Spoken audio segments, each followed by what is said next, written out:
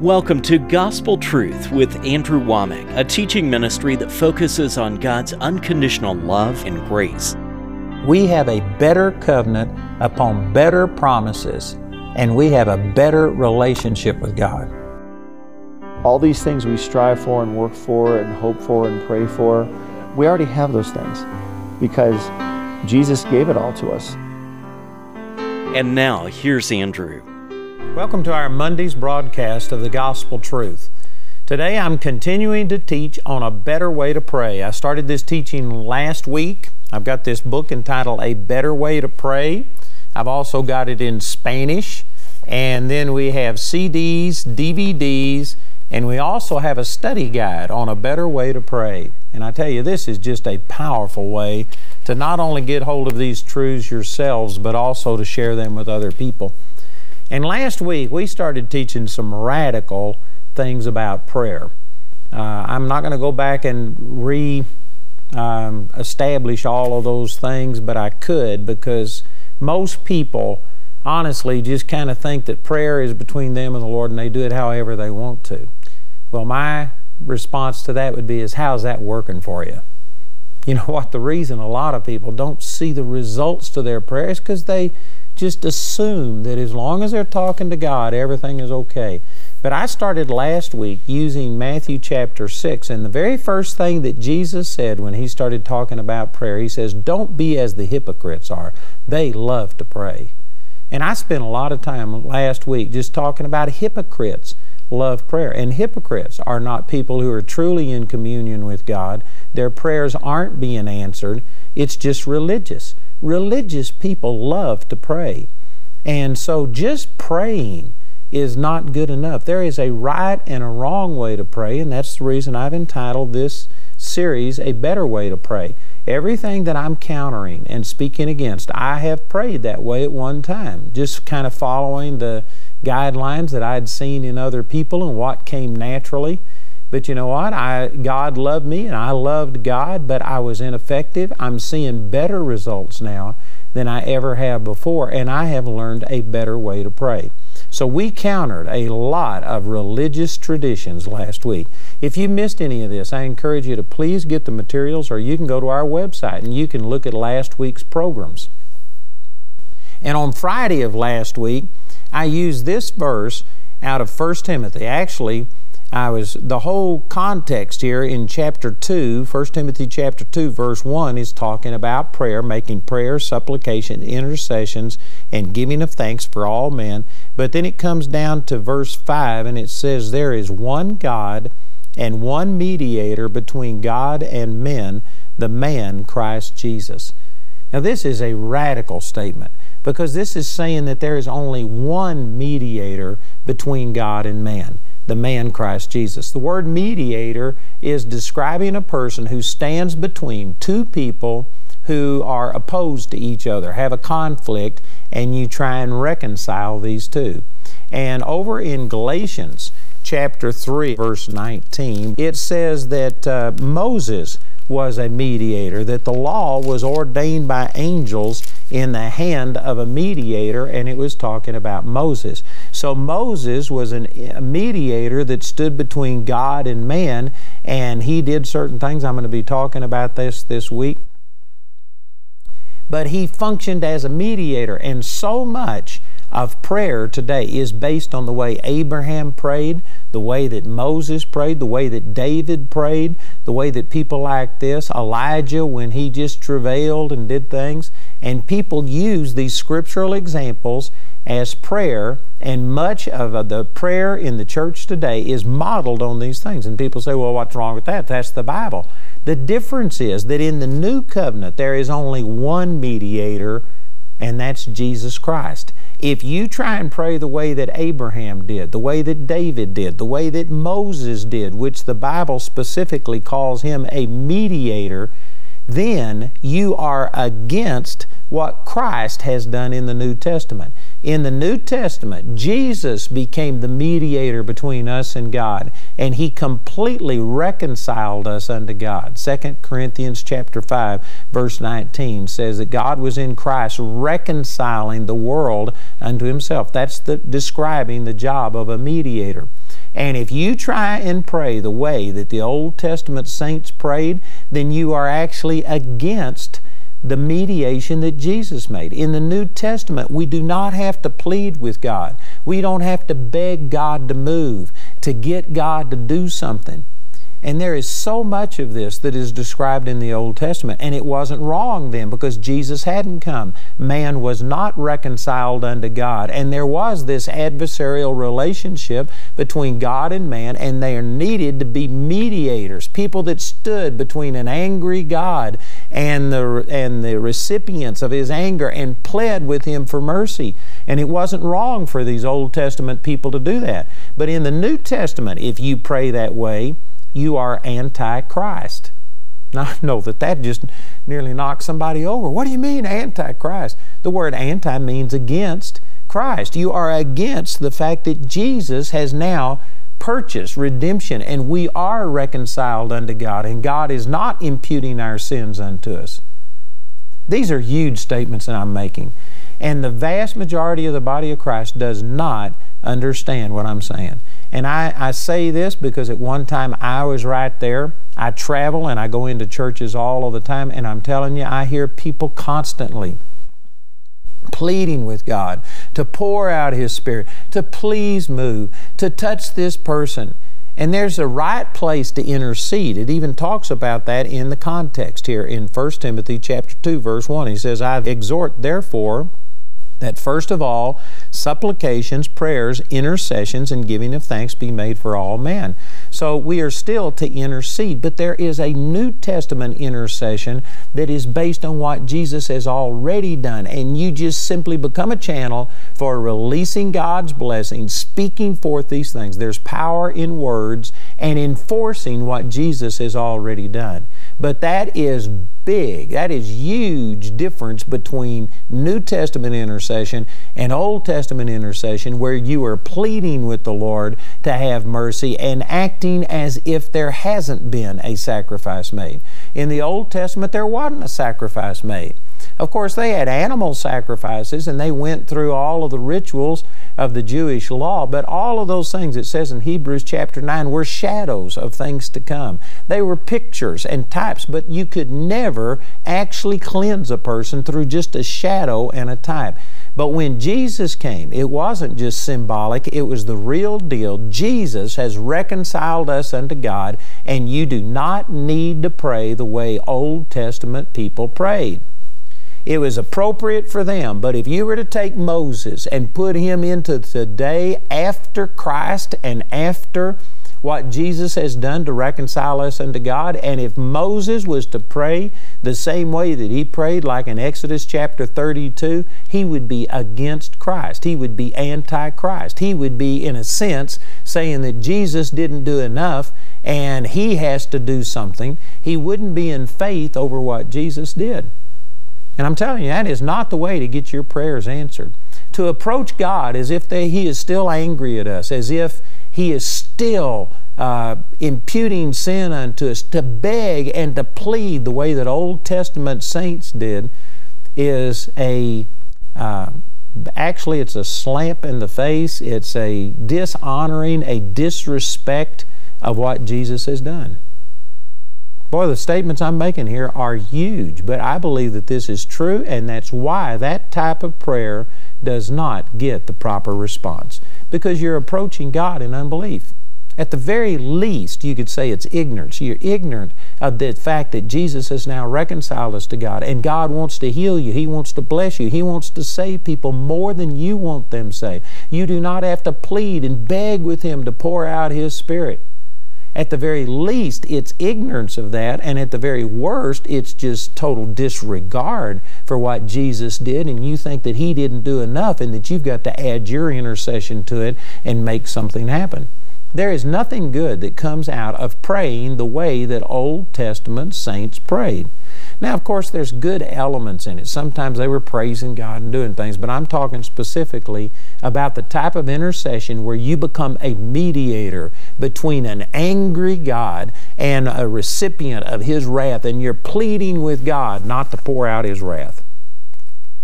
Let me just give you an illustration of this. In the Old Testament, this is Exodus chapter 32. If you have a Bible, of course, you know, it depends on what you're doing, but if you have a Bible and get to where you can read this, you might want to look this up, because many of you wouldn't believe this is in the Bible. This is probably not some favorite scriptures to many people. But Moses had been up on the mountain for 40 days and 40 nights. He had been in communion with God. He had received the 10 Commandments, and all of these things were happening. And as he was in the glory of God, God spoke to him and he says, go down quickly, because the people that you know, this is funny to me. In verse 7, this is Exodus 32:7, says, the Lord said unto Moses, go get thee down, for thy people, which thou broughtest out of the land of Egypt, have corrupted themselves. You know, when he first spoke to Moses about going into Egypt, he says, you go tell Pharaoh, let my people go. These were his people. But now that they had turned to idolatry and they were just so hard-hearted and rebellious towards God, he says, for your people, which you brought out of the land of Egypt, have corrupted themselves.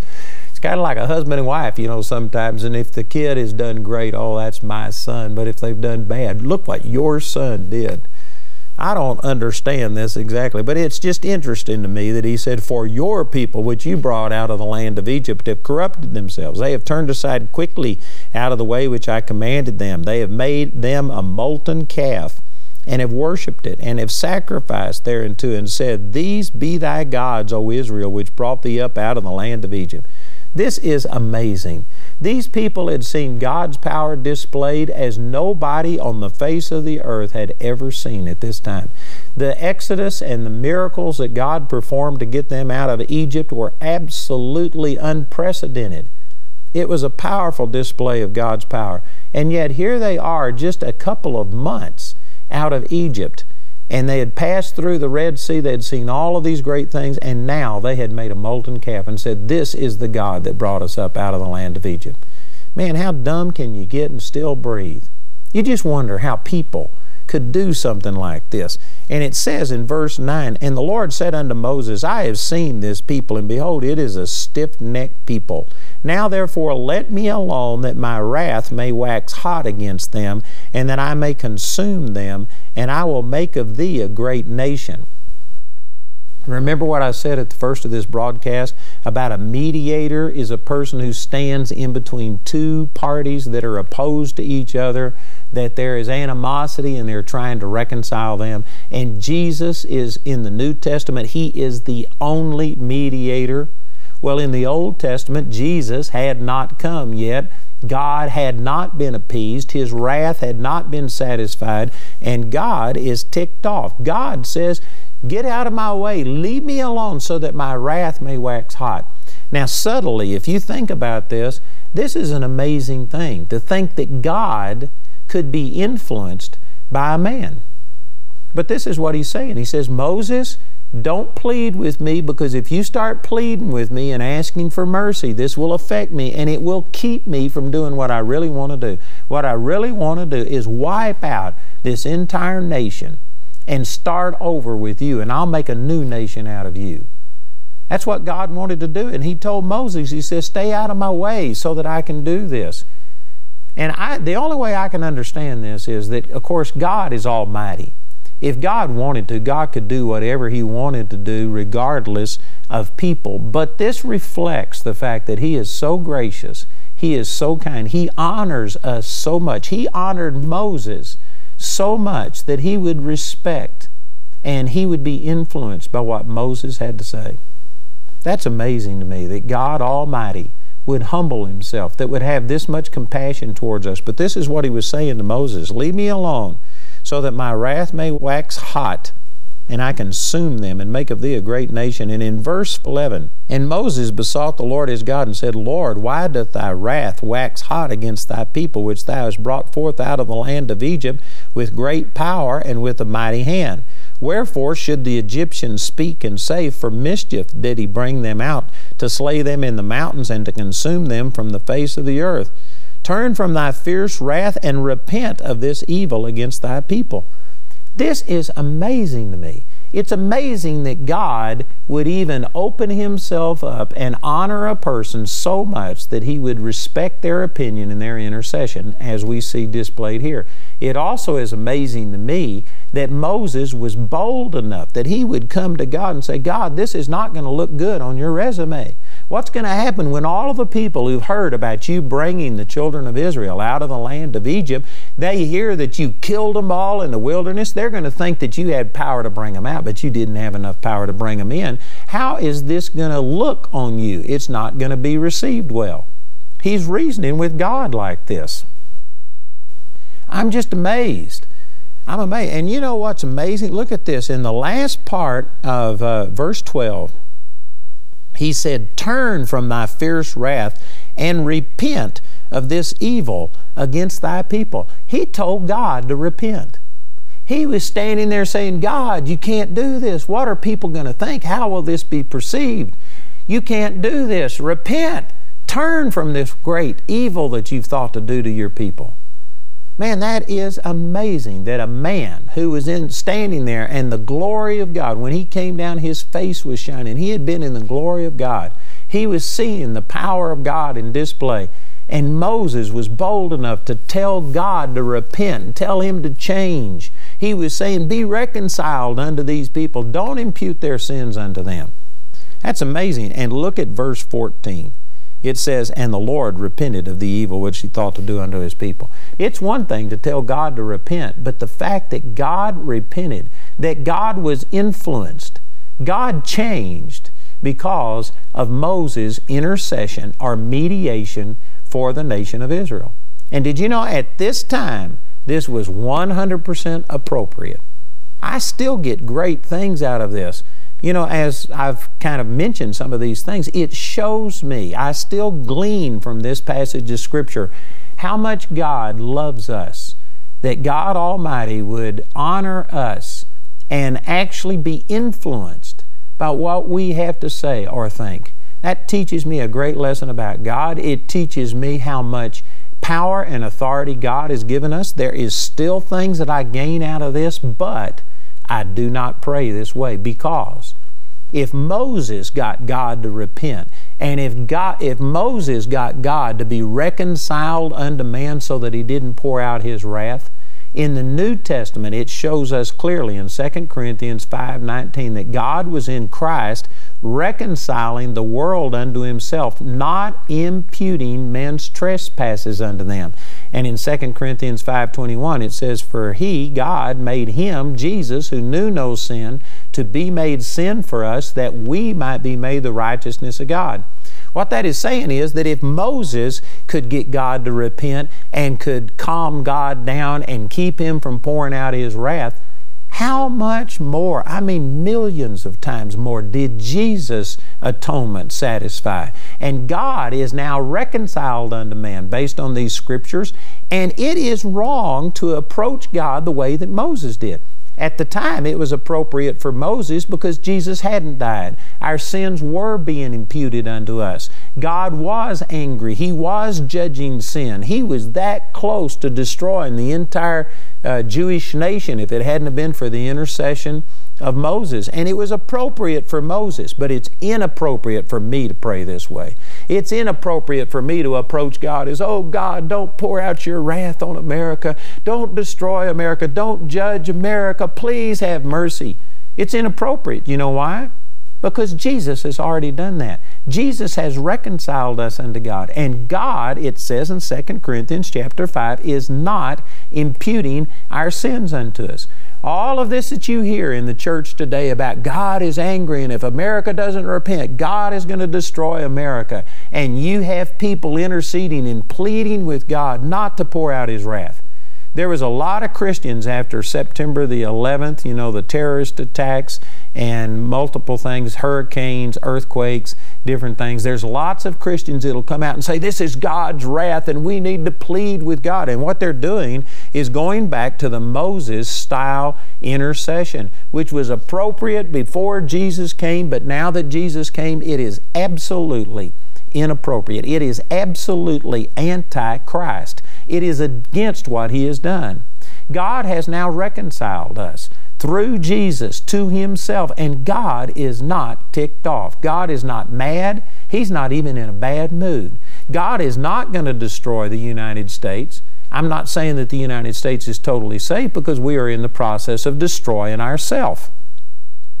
And the further we walk away from God, and the more we cooperate with the devil, the more we embrace his way of thinking and his way of doing things, the more we are destroying ourselves. Satan comes only to steal, kill, and to destroy. John chapter 10, verse 10. But Jesus came to give us life. Satan is trying to destroy this nation and the godly influence that America has had on the world. And not only this nation, but this program is seen all around the world. There are many of you that there are godly things happening, and Satan is trying to destroy these nations and get us to where there is just total chaos. The best thing we could do is to turn back to God and embrace His ways and go back to godly principles. But if we don't, God's not going to judge us. We will destroy ourselves. We will just drop all of our defenses, and Satan will come in and destroy us. So yes, I agree that there needs to be a turning to God, but not because God is going to judge us, not because, like Moses said, you're going to destroy the people. Turn from your fierce wrath. I'm telling you, Jesus turned God from His fierce wrath. God is not angry. He is not about to judge me or you or your nation. God is not our problem. And for you to pray the way that Moses prayed is Antichrist. Jesus is now the only mediator. And for you to stand there as a mediator and say, God, you're ticked off. God, you're about to pour out your wrath. Turn from your fierce wrath. You're missing what Jesus did. You also are missing the fact that the Bible says God is not angry with us. No longer are there two parties that are opposed to each other, and we need a mediator stand between us and God. God has now had His wrath satisfied. God so loved the world that He gave His Son, and God's love is now poured out, and God is operating in grace and mercy towards us. He is not bringing His wrath upon us. And for you to plead with Him as if He is angry, as if Jesus didn't die, as if there isn't a difference between the New Covenant and the Old Covenant, it does not honor God. It does not honor what Jesus did. It is not a New Testament prayer. And I'm telling you, this is where the body of Christ is stuck. There are very, very, very few people who will approach things the way that I'm talking about right here. You know, I am absolutely confident that there's other people who believe and teach this, but I hadn't heard it. I'm going to get further into this and talk about praying for revival, and the vast majority of people are begging God, believing that if we don't have revival, if God doesn't pour out His Spirit, He's going to judge us. And the way that revival is talked about today is Antichrist. It is coming against, it is ignoring or discrediting what Jesus has done and saying it's not enough. I've also got to do this. We got to get 100,000 people to pray and to put pressure on God and get God to do something. There's nothing you can do that Jesus hadn't already done. Welcome to the AWM Minute, a small glimpse on how your partnership with Andrew Womack Ministries and Charis Bible College is making a difference in lives around the world. Lives like Vanya Curry, a surgical nurse from Texas who was diagnosed with ovarian cancer. Having struggled to find a cure, Vanya found our Charis Bible College musical, God With Us, where the song Hem of His Garment spoke directly to her situation. I just saw this love of God racing through time to get to me. I just really felt connected to God's story. From there, Vanya believed it was God's will for her to be healed and studied Andrew's teachings until his revelation became her own. Today, thanks to the free materials made available by our friends and partners, she is completely healed. To see Vanya's full healing journey, visit awmi.net today. I'd like to invite you to come join us on August the 11th through the 14th for our 2020 Healing is Here conference. Last year was tremendous. We saw the dead raised. We saw people come out of wheelchairs. We saw thousands of people healed. And I tell you, during this coronavirus problem that we've been having, we need healing. We need to understand these truths. It would bless you. So remember, it's August the 11th through the 14th in Woodland Park, Colorado, our 2020 Healing is Here conference. The trajectory of your life is about to change. Forget what has gone on in the past. Forget all the zillions of people that you've had pray for you. Forget all of the doctor's reports that have come against you in the past. God has a future for your life, and it's good. You have to say it. The power of God is voice activated, and you have to speak words. All pain Thank you, Jesus. gone now Thank you, Jesus. in Jesus' name.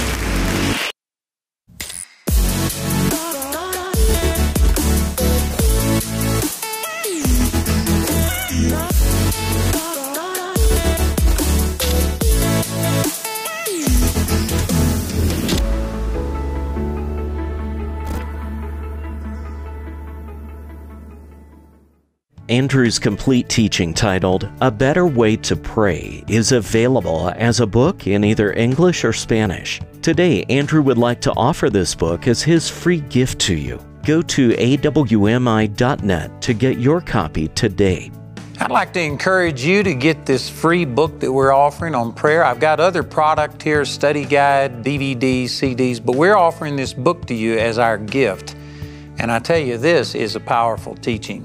Especially during this time, we're just going through this virus that hit the world, actually, a pandemic. And man, people are praying, but many times they're praying wrong out of desperation, begging God. They don't know the rights and privileges that God has given us. And I promise you, this would transform your prayer life. We're offering this as a free gift to you. So listen to our announcer as he gives you the details, and please call or write today to receive our free book on A Better Way to Pray. Get Andrew's A Better Way to Pray book absolutely free by going to awmi.net today. This offer is limited to one free book per household and is only available in the US, UK, Canada, and Australia. A Better Way to Pray is also available as a CD or DVD album made from our daily television broadcast and as a companion study guide.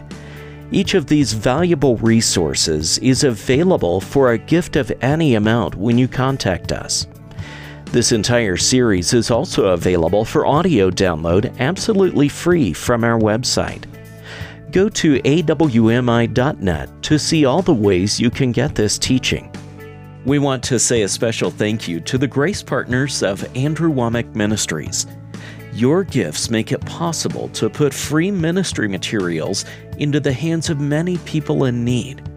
If you're not already a grace partner, we ask you to pray about becoming one today. You can become a grace partner or order resources through our website at awmi.net.